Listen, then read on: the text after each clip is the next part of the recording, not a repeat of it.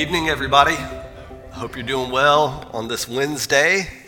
It's a little rainy outside, but the faithful came. So grateful for you to be here tonight.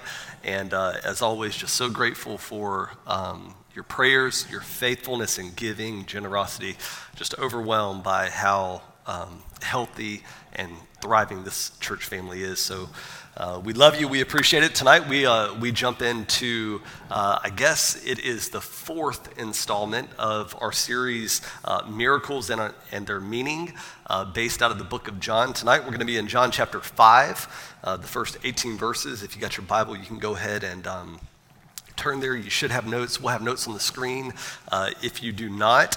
I got to tell you, I love teaching the Bible. I'm excited about teaching tonight, but I am probably more excited about next week than I have been about a sermon in a good long while. So you don't want to miss next week. We talk about Jesus feeding the multitudes. Very, very excited about that. Just a quick little recap, if you haven't been able to be here or to watch online, what we have done is we have begun to unpack some meanings behind the miracles in John's gospel. John records 8 major miracles, and John uses the word miracle, but the real meaning behind the word miracle, its most accurate translation is the word signs. And so what John is saying is that Jesus performed miracles, yes, but those miracles weren't just miracles, they were signs pointing to Jesus as the Messiah, that he was the divine, the one true God. And so we talked about how we define miracle, and how you define a miracle is very, very important. We talked about the difference between the miracle of the sunrise or the miracle of us breathing oxygen. Those are miracles. But when we talk about the miracles in John, these are unique miracles. These are supernatural miracles that are not seen often. And the way that we kind of described it was as if God, the eternal being, the eternal one, he is kind of existing in eternity, and he has created all that there is in the cosmos and here on planet Earth, me and you. He has created them in human history as if almost they're in a sphere or a capsule. God himself is outside of the sphere or capsule. He is not limited or bound by time or space. He is the eternal one. And every now and then, God chooses to step in and break into time and space and to do something truly supernatural in our midst. And those are what we call a miracle. Now, that's the way that we've been explaining it, but let me further clarify what I mean. I don't mean that God is somehow incredibly disconnected from all that exists within time and space. It could not be further from the truth. God is outside of time and space, but he also encompasses time and space. So in other words, God is here in this moment. God was walking with you yesterday. He's here with us in this service by his Spirit. But God is also waiting on us tomorrow. He is all-encompassing of all that exists in his eternal nature.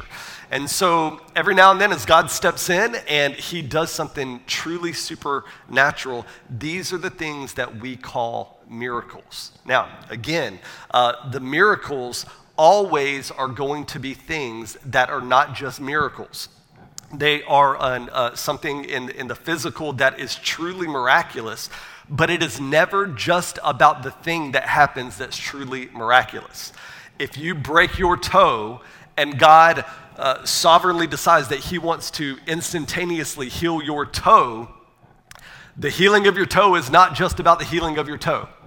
It's pointing to something beyond your toe. It's pointing to him, and perhaps it's pointing to some other meanings. And this is what we're doing as we unpack the Gospel of John. Tonight, we're going to be in John chapter 5 and talk about Jesus healing a lame man at the pool of Bethesda.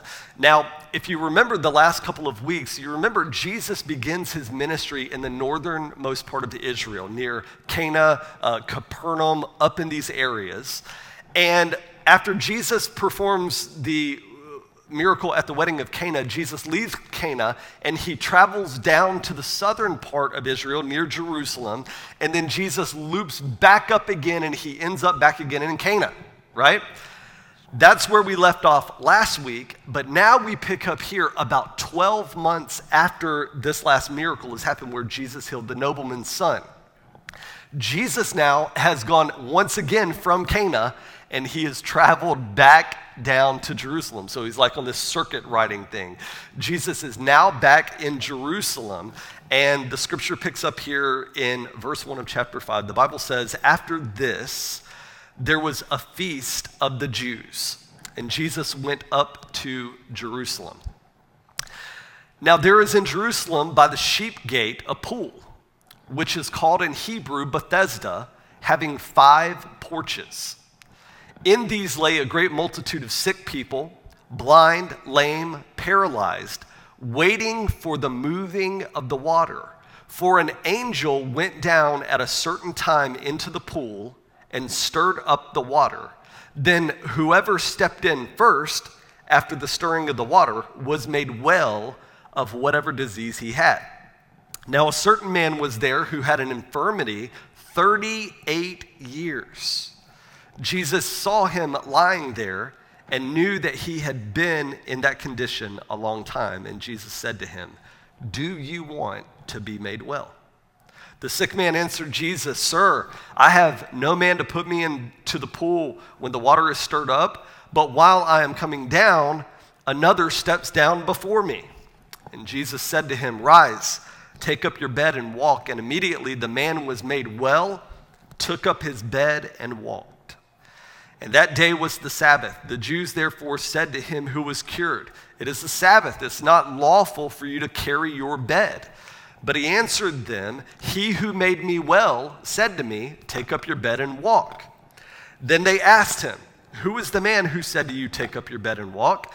But the one who was healed did not know who it was, for Jesus had withdrawn, a great multitude being in that place at that time. Afterwards, Jesus found him in the temple, and he said to the healed man, "See, you have been made well. Sin no more, lest a worse thing come upon you." The man departed and told the Jews that it was Jesus who had made him well. For this reason, the Jews persecuted Jesus and sought to kill him because he had done these things on the Sabbath. But Jesus answered them, "My Father has been working until now, and I have been working." Therefore, the Jews sought all the more to kill him because he not only broke the Sabbath, but also said that God was his Father, making himself equal with God. Now, Lord, we come to you with your word, and we just want to ask you to come, Holy Spirit. We ask you to speak to us, to reveal to us things unknown, things that you so desire to speak into our hearts. We want to pray for the revelation of your Spirit to fill us and to help us along as we read about this incredible event that happened in Jerusalem. So God, please bless your word and our time together, your people. In Jesus' name, amen, amen, and amen. Now, there are times when you will see a photo or a picture. You may go to a museum or something like that, and you see museum curators who will go and they'll look at a photo that looks like just paint splashed up on there, and they'll interpret all these different things that they see. I've never quite understood that. But I have seen a picture sometimes where you see kind of what the picture is, but when you begin to look a little bit closer, you see more that's in the picture that you didn't realize in the beginning. Right? I remember a few years ago on the first day of school for all of our kids, we always take photos of them. At the front porch, we take a picture of them. You know how it is in society today. There is a celebration for everything, right?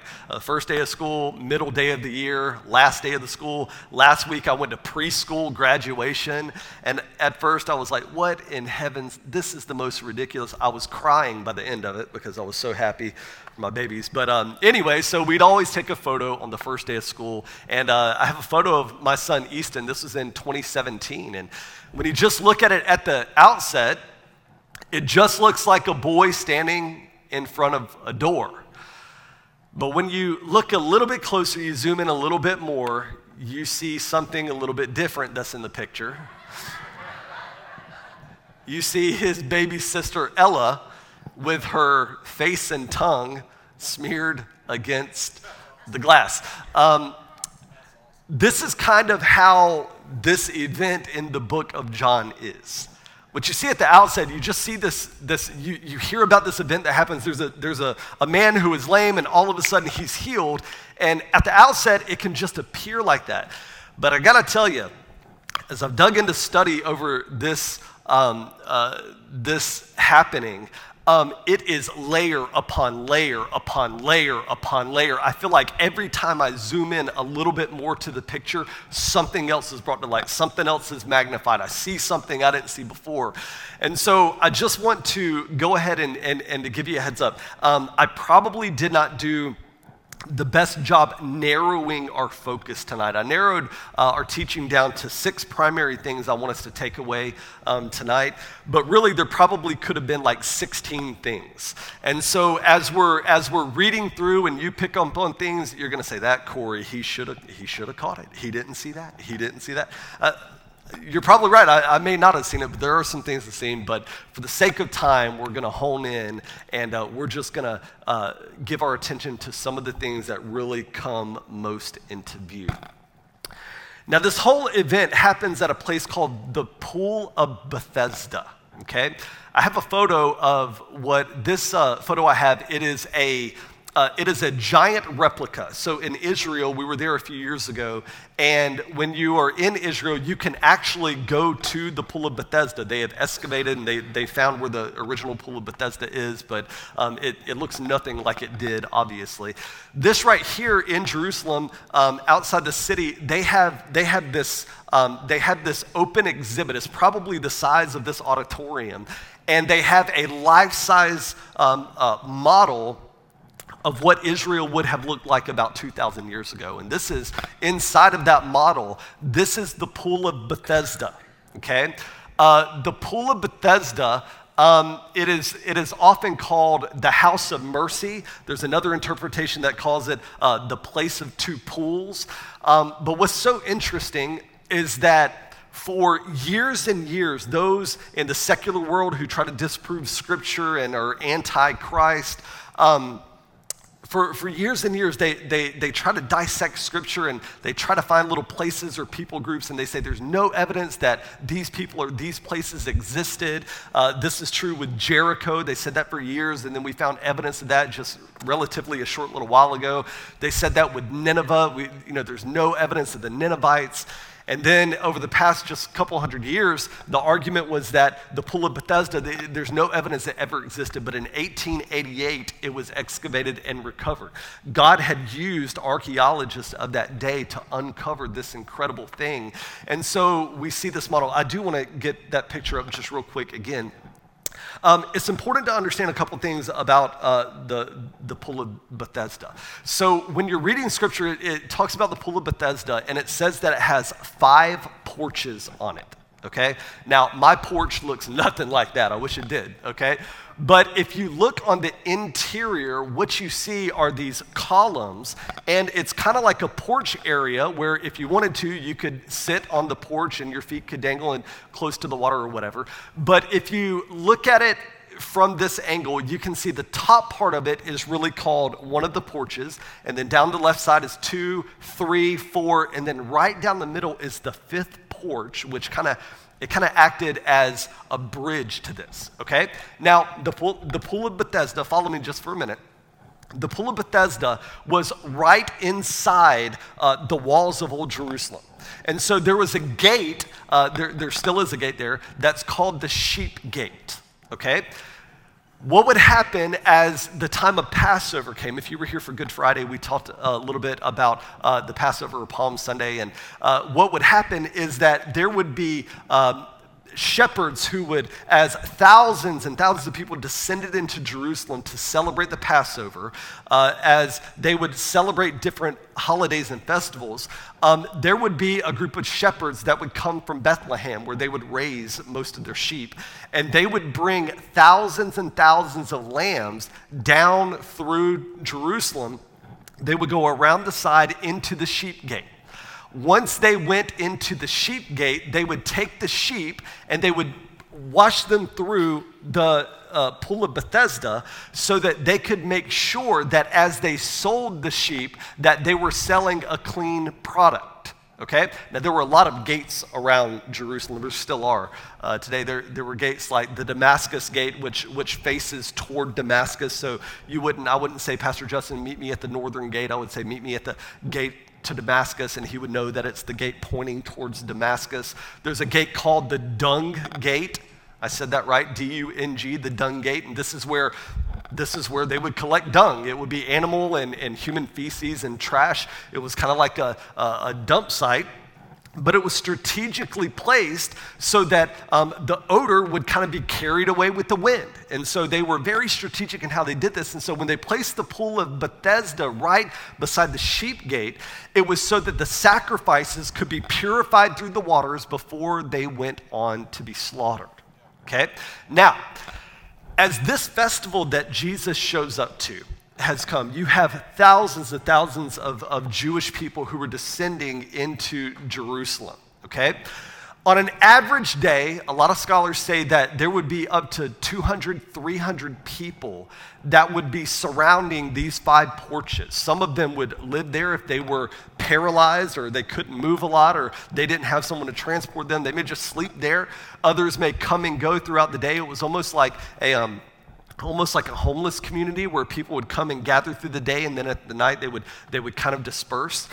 But during a festival like this, where thousands and thousands of people were, the lame and the sick had also come to Jerusalem to celebrate the festival because it was required. And so there are scholars that estimate that anywhere from 2,000 to 3,000 people, sick, lame, paralyzed, ill people, would have filled these 5 porches. Now, I want you to engage your imagination just for a moment. I'm not sure if you've ever been in a nursing home or if you've ever been into a sick ward of a hospital, but there is a distinct odor that carries throughout that place. I'm not trying to be crude, but it just is what it is. There's an odor that comes from sickness. There are sights that are just not, kind to the eyes. I want you to imagine 2,000 years ago, without the marvels of medical science that we have today, without the cleanliness and the sanitation that we have today, I want you to imagine 2,000 or 3,000 people in a very condensed area, the smell and the sight of all these people. But not just the smell and the sight of all these people, but people who have this expectation, this hopefulness that something is about to happen that's going to change my life for the good. See, in Scripture it says that the reason that they would gather at the pool of Bethesda is because an angel of the Lord would come from time to time and he would stir the waters of the pool. And if you were a person who noticed the disruption in the water and you were sick in your body, if you were able to get into the pool first, you would be healed, but no one after you would be healed, right? Now, in a lot of your Bibles, that part may not be in your Bible. In some text, it's omitted for a lot of different reasons. And I'm not even saying tonight that was an actual thing that happened. We're not sure if there was truly an angel of the Lord that would stir the water and people would be healed. We don't know that that'd be true. We're dealing with an ancient culture that believed a lot of things that we as Christians do not believe today, okay?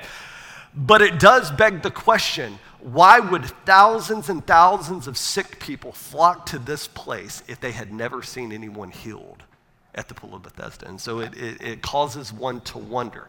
And so as we begin to talk about the events that happened at the pool of Bethesda, it's important to understand the context. It's important to understand where all this and why people would think the way that they think. A lot of commentators, they associate the events that happen at Bethesda, they associate it as a link between the Old Testament and New Testament happenings. For instance, there are some that, for instance, Israel, they wandered in the main part of their wandering in the wilderness was a 38-year journey. And they were in the wilderness. It represents their spiritual dryness, their spiritual deadness. But at the end of those years, they are approaching a new land, a new tomorrow, a new hope, a new destiny. And there are some that associate those 38 years in the wilderness with this man who has been lame for 38 years in the same type of hope situation. But it's not just that the people are going to go to a new geographical location, but that Jesus is going to take them to a new spiritual location, that he has come to make all things new.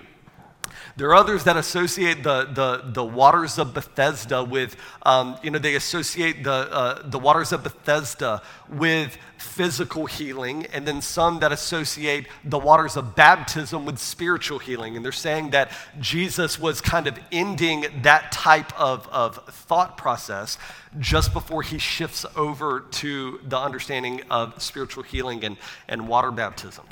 There are some that believe, Augustine, for instance, he would believe that the 5 porches that you saw on the display, in the same way that they kind of held all the physically sick people together, that it was symbolic of the 5 books of Moses, or the 5 books of the law of Moses.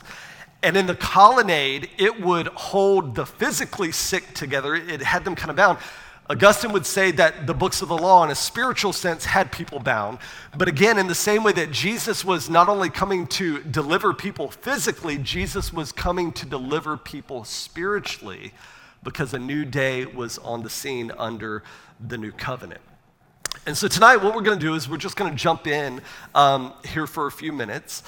And I want to talk to you about 5 or 6 ways that, 5 or 6 things that this miracle reveals to us on personal level about God, about who God is in this event. So if you have your notes, we're going to be in number 1 here.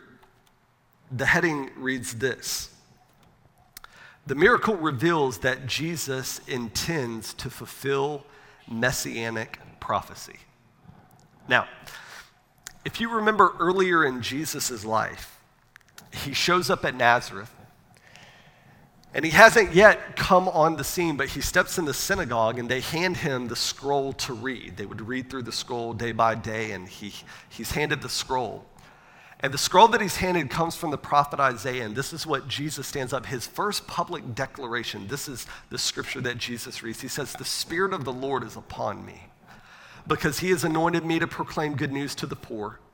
He has sent me to proclaim liberty to the captives and recovering of sight to the blind, to set at liberty those who are oppressed, to proclaim the year of the Lord's favor." The first declaration of Jesus' public ministry is a scripture that he reads about his mission as Messiah. In an event like this, the first public ministry that Jesus really does as far as miracles go, what we find is that Jesus' ministry is absolutely about setting the captives free in a spiritual sense. But in the events of this man that we see, we also see the parallel where Jesus is also caring about our wellness. He's caring about our health, and he's caring about healing of our physical bodies. But even in this, Jesus is fulfilling prophecy upon prophecy upon prophecy. In the Old Testament, we find that Jesus, there are 3, it depends on how you count what prophecy is and what prophecy isn't, but we find anywhere from 300 to 400 Old Testament prophecies about Jesus. And in his life, he fulfills every single one of them. He fulfills 60 miracles that are major miracles. I mean, like truly major miracles, not just fulfilling a prophecy, but a major miracle. On the last day of Jesus' life, he fulfills 29 miracles. In one day he fulfills 29 prophecies on the final day of his life. And we're talking about prophecies that Jesus has no control over. Jesus had no control over which Bethlehem he would be born in.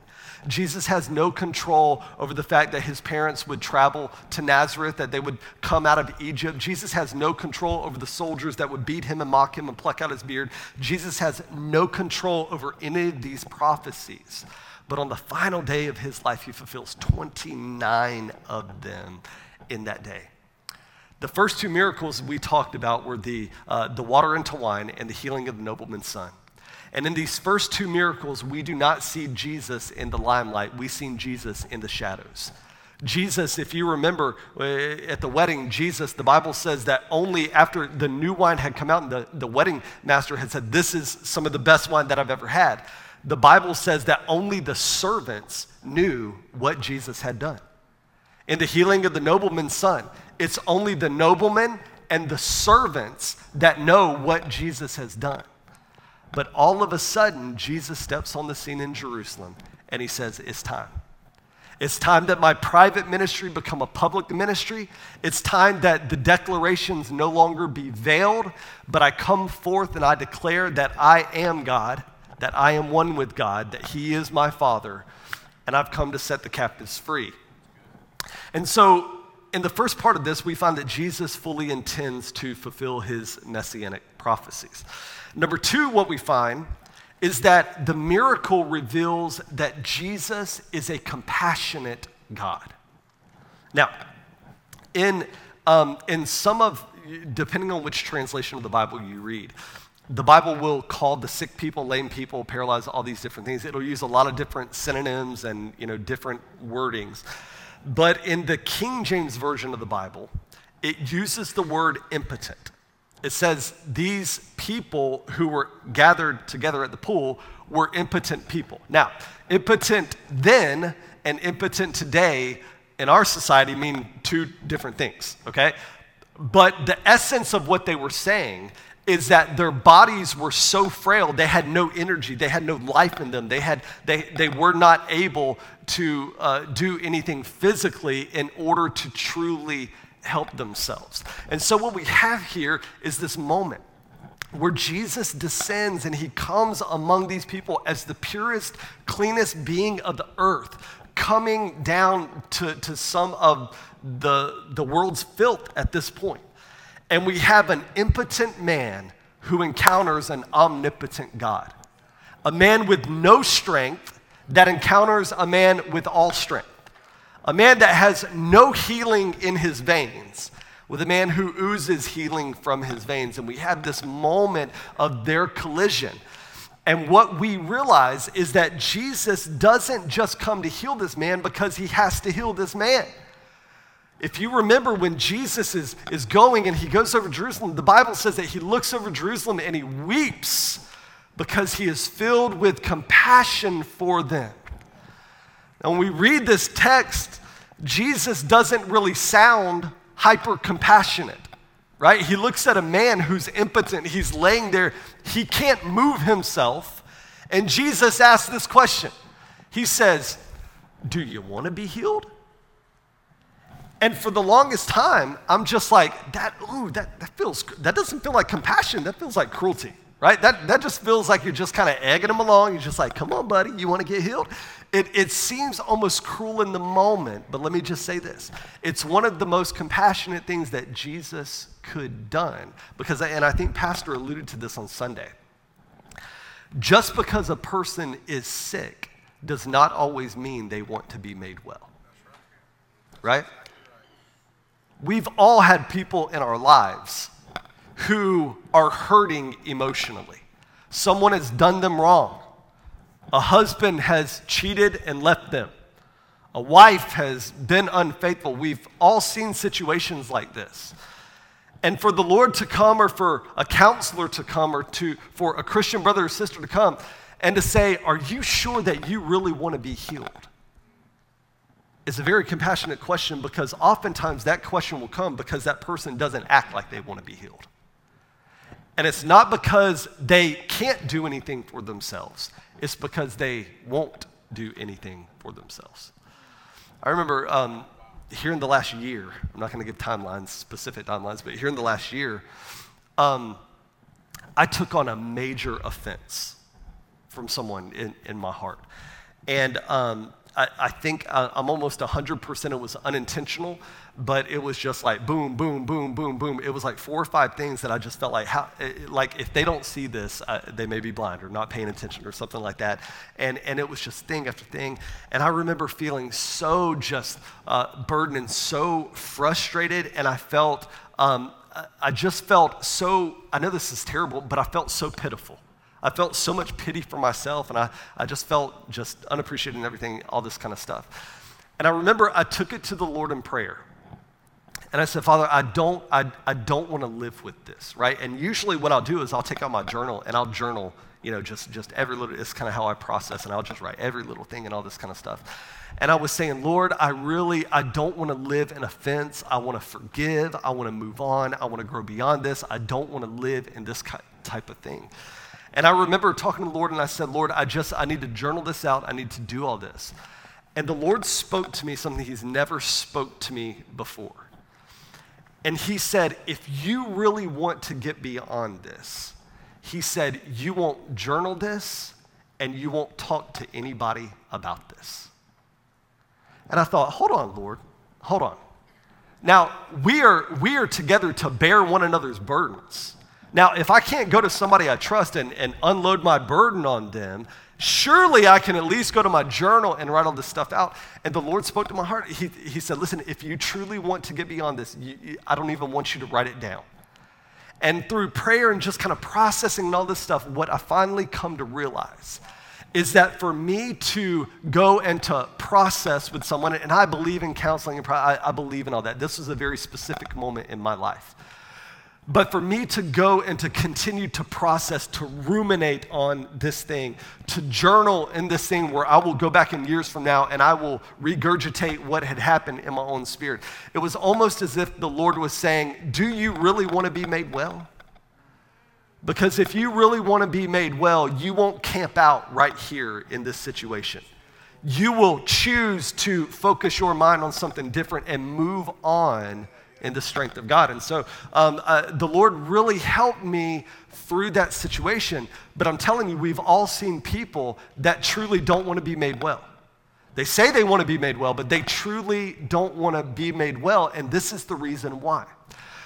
When we go through hurt and God makes us well and God heals us, all of a sudden there is a new level of responsibility that is upon us. Right? So if I want to be made well over my offense, that means that I have now the responsibility that I'm going to leave this in the past. I'm not going to pick it up again. I'm not going to share it. I'm not going to write it. I'm not going to carry it on my back and pull it out when it's most convenient. If I truly want to be healed, there's a new responsibility that rests upon me. This man at the pool of Bethesda, you've got to understand, for 38 years, the man could not feed himself. He was paralyzed for 38 years. How do you think he got his food? How do you think somebody just came and would make his food? Maybe it was a family member or a friend, somebody he had befriended in the city. Nonetheless, for 38 years, this man never had to work or make his own food, but he had this food brought to him. Perhaps this man wasn't really sure if he wanted to be healed, because knowing if I am healed, that means that I probably got to go get a job. It probably means that I'm not going to have somebody feeding me for the rest of my life and just sitting like I want to. Now, obviously there are different angles to view that, but let me just say this. In spite of this man's excuses, Jesus' compassion transcends them. Jesus comes to him and he says, he wants to, and the man says, but sir, and he says, I can't get in by myself. And even if I could get in, it's not the right time because the waters aren't stirring. And even if the waters were stirring, somebody would get in front of me and they would cut me off and I just never, and he would pile on these excuses. And the scriptures say that in the moment, Jesus just kind of cuts him off. And Jesus just looks at him and he says, get up, take your mat, and walk. Get up, take your mat, and walk. And as he says this, some of the language that's used here, some commentators say this, and I know this a little bit, this can be disputed. But some commentators say that it was as if Jesus was talking to a whining child when he said, get up, take your mat, and walk. I'm going to tell you, I don't know if you've ever had kids well, if you have had kids, you've had whining kids. And I'm going to tell you, there's hardly anything worse than a whining kid in your home. I'll say, Ella, I need you to pick up your toys. And she'll say, well, Emery's not picking up her toys. And I'll say, well, that doesn't have anything to do with you. Go pick up your toys. And she'll say, well, I can't because the Legos are in the way. And I'll say, then walk around the Legos and pick up your toys. And she'll say, but I hurt my leg earlier. I'll say, Ella, come on. And so there's always an excuse, always a reason. But here in this moment, we see the compassion of Christ rise to the occasion. And he says, listen, even in spite of your excuses, I'm going to do you a favor. And I got to be honest with you. I've got 1,000 excuses for all the reasons that I can not do certain things. And I'm so thankful that in spite of my excuses, that God does his own work even in spite of me sometimes. Now, there's a warning for us here in the scripture. Though Jesus is incredibly compassionate, I think there's a warning for us in the scripture that we need to pay attention to, and the warning is simply this: that for this man who was healed in his earthly body, there is absolutely no evidence that this man was ever saved. There's no evidence, in some scriptures, Jesus would say, listen, because of your faith, your sins are forgiven. Or he would say, go, you are forgiven. None of that language is used in regards to this man. And I think it's important for us to understand that God can often work in our lives even when we aren't right with God. And we cannot mistake the workings of God or the provision of God or the providence of God or the favor of God or the blessing of God. We cannot mistake that for right relationship with God. Because God will, out of his compassion, do good to us, show goodwill, show his graciousness to us, even in times when we are not walking with him. And so we need to be careful of those things. But the miracle reveals that Jesus is compassionate. Are you guys with me? Y'all with me? Okay. Number 3 is this: the miracle reveals that Jesus is greater than the law of Moses. The Sabbath, I'm going to tell you, is an incredibly overlooked gift in Protestant Christianity. We are, especially in the Western, part of the world, we are capitalists and we work for what we get, and we are Americans, and I'm going to do it my way, and there's nothing wrong with that. I'm right there in the same boat with you. But let me say this: there is a reason that God instituted this thing called the Sabbath. And it's one of the most grievous sins that those in the western part of the world abuse more than any other. I was talking to a professor of mine one time, and he was from out in Portland. Now, Portland is more, they are facing issues that we're not facing here on the East Coast. And he said that he had done a lot of teaching at his church and all these different things. He said that he never shied away from preaching the gospel. He never shied away from hot topic, whatever. He said that he had preached regarding homosexuality. He had preached regarding, marijuana and legalization and all these kind of things. And he said even through all that, he did not lose a lot of people from his church. But when he began to preach a series on the Sabbath, he said that he lost more people from his church than any other series. If that is not a diagnosis and an indictment, I don't know what is. The point is simply this, is that although the Sabbath is a good thing, the Sabbath is not a God. The Jews wanted so badly to make this Sabbath kind of like a pinnacle that if you could pass this test, then you could likely pass all the other tests. That the Jews went and they actually incidentally created an idol out of the Sabbath. And when they created this idol, they built fences around the Sabbath. Did you realize that on the Sabbath day, there were 39 divisions of the laws that you could not do on the Sabbath? Okay, so for instance, if you were in a chair, there's one of the divisions of the law, there's all kinds of divisions, sowing and reaping and plowing and burning and creating and cutting and all these types of different things. If you were a Jewish person on the Sabbath in this time, you were not allowed to recline in the chair that you're sitting in. You could not kick back and recline on two legs for this reason.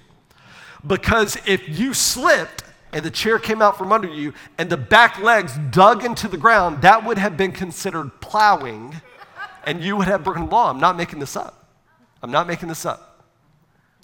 If you were a Jew during this time, there were laws, divisions of the law that were set against reaping. They were set against, so for instance, if a piece of fruit fell from the tree on the Sabbath, you couldn't pick up that fruit and eat it on the Sabbath. You had to wait a day before you could get the fruit. You were not allowed, and there were so many fences to protect the Sabbath that they were saying things like, you can't even get close to a flower and smell it, because if you do and you breathe on it too hard, the flower may be plucked, and that's part of reaping, and so then you've transgressed the law. And so it was such this moment of building these things around. One of the divisions of the law was called carrying on the Sabbath.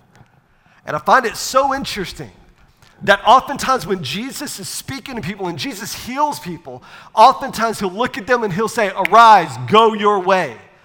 But in this particular situation, his words mean so much, because he doesn't just look at the man and say, arise and go your way. He says this, arise, take your mat, and go your way.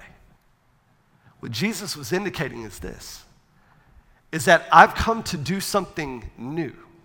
And these laws that you have built around the true law, these laws are going to implode under a new system.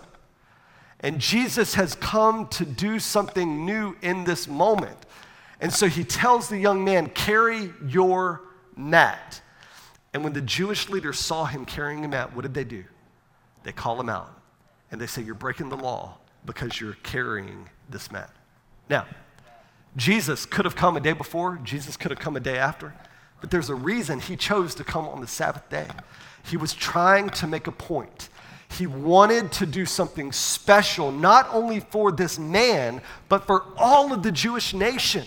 He wanted them to have a new understanding of the law. He didn't come to do away with the law, but he did come to fulfill the law and to fulfill it to the maximum. But they just could not see it. They were so spiritually blinded that, listen to this, a year and a half after this event, you know what the number one indictment of Jesus is? He healed a lame man on the Sabbath. Listen, have you ever carried something for a year and a half? That's heavy stuff to carry, right? But they've got no claims against Jesus. They could bring in people who would lie about Christ. They could do all these things, but they would always come back and they would say, but we saw him heal a man on the Sabbath day a year and a half ago, and justice must be served to this man. And this is what the craziest thing about it is all that. This is what bad religion does to a person. They wanted so badly not to be slaves to their work. They didn't want to be slaves to their labor. This is why God instituted the Sabbath, to make them distinct. God would say, look, if you honor this Sabbath, you work 6 days, and you rest on the Sabbath, I will bless you and I will prosper you more than people that work the full 7 days. And they wanted so badly not to be a slave to their work that indirectly they became a slave to their rest. They became a slave to the system of saying, no, we've got to rest, we can't do anything. You can't even recline in your chair for true rest. And this is the essence of it all. That Jesus was making a point that it is far more about relationship than it is about rules. Now, clarification, rules are important, right? Aren't you glad there's a rule that says, you shouldn't murder people, right?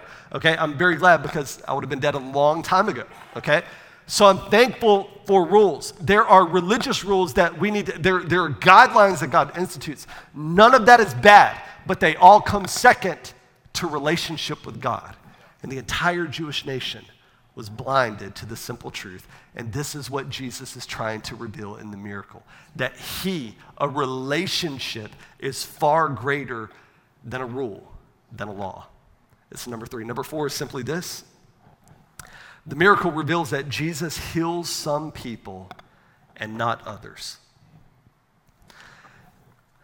Now, this is incredibly difficult for those of us who are Pentecostals and charismatics. Definitely difficult if you're a charismaniac. They exist. There are people even today that will make ridiculous statements like, Jesus healed everyone that he came in contact with in his day. Listen to me. Not only can I point to a half dozen scriptures where he does not do that, but let's just talk about the current text that we're talking about right here. Jesus has come into Jerusalem because there is a feast. Thousands upon thousands of people are there. And in this colonnade with sick people, up to 3,000 people are on this porch. And Jesus chooses one to be healed. Hey, listen, even if it wasn't 3,000, let's just say it was just 300. Jesus still only chose one. Let's just say it was 30 people, right? Let's just say it was like this section over here. And Jesus said, I'm going to choose you. And the rest of you, I'm not going to. Let's narrow it even further. Let's say it's you 3. And Jesus comes and he says, I'm going to choose one. The question is, why in the midst of illness and suffering and pain,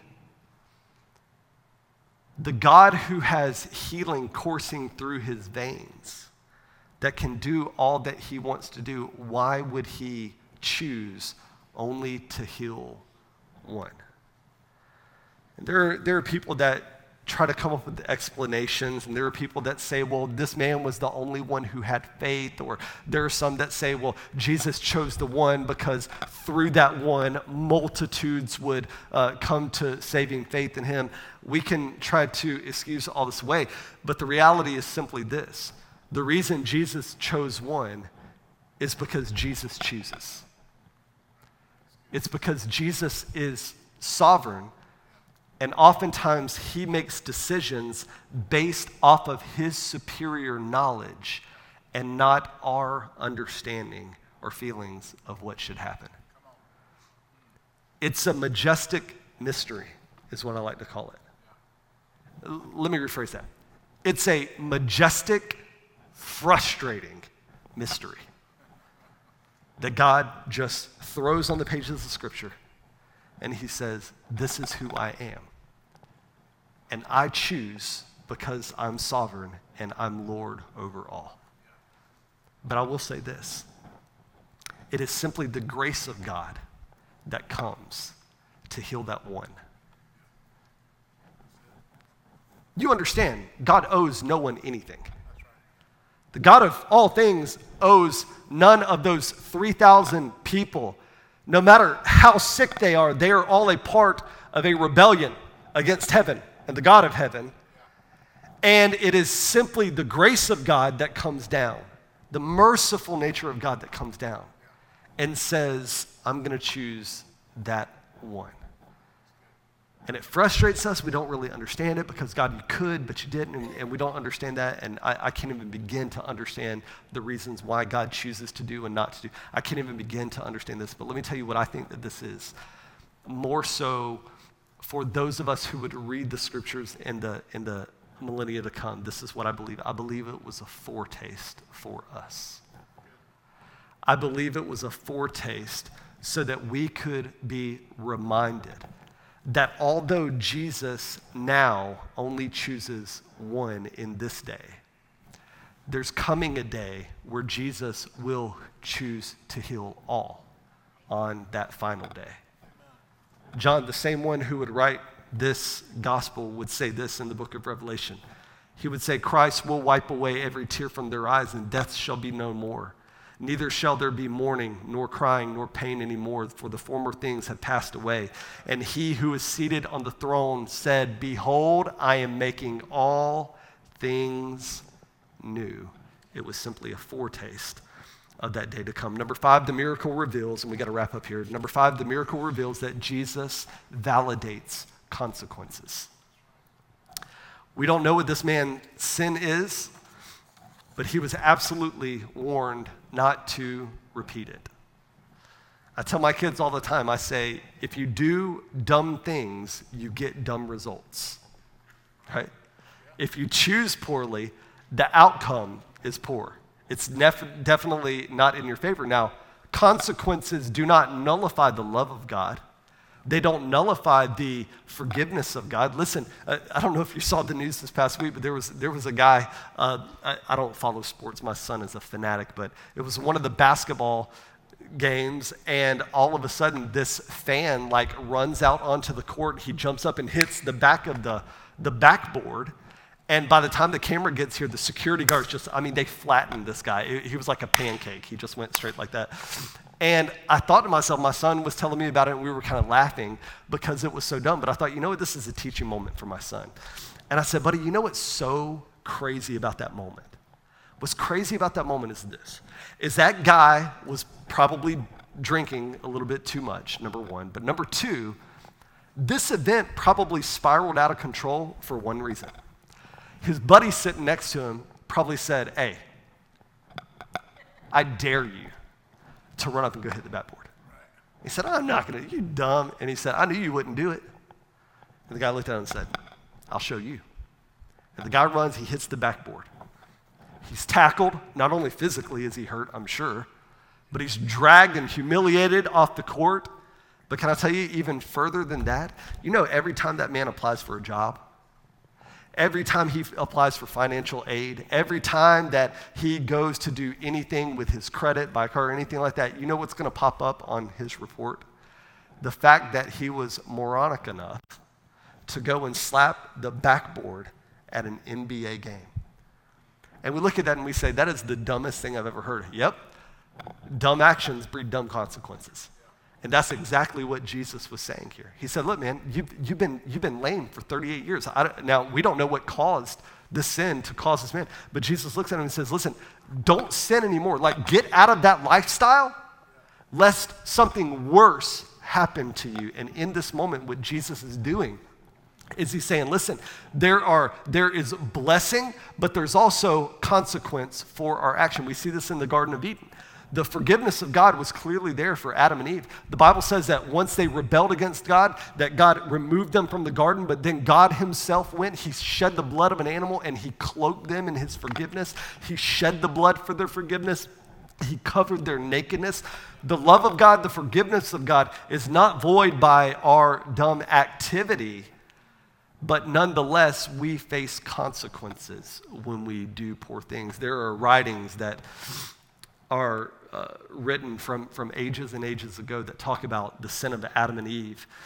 And they say that for years, decades even, after Adam and Eve sinned, that Adam could be caught in a cave by himself for weeks at a time, mourning and weeping because he understood not only what he had done to himself, but to his family and to all the history of humanity. And so Jesus is affirming that, listen, consequences are valid.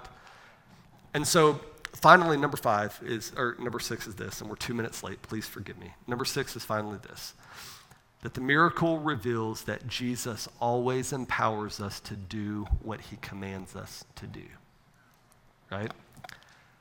Jesus tells this man, get up, take your bed, and walk. And so the man's faith has to match Jesus' words, and the man is empowered to do that. And I just want to remind us that if God has called us to be a parent, that when our actions come in alignment with the Word of God, God empowers us to be a good parent. If you work with people that you don't like very much, God has still called you to honor those who are around you. And so when you honor the Word of God with your actions, God empowers you to honor people that are not necessarily honorable people. When God calls us to pray for all people. When God calls us to pray for the governments of our land, God is not just calling us to do it in our own power, but he is empowering us by his Spirit to do it. And as we do it, it honors him, and it grows us up, and it matures us. Amen? Now, next week, I'm so incredibly excited.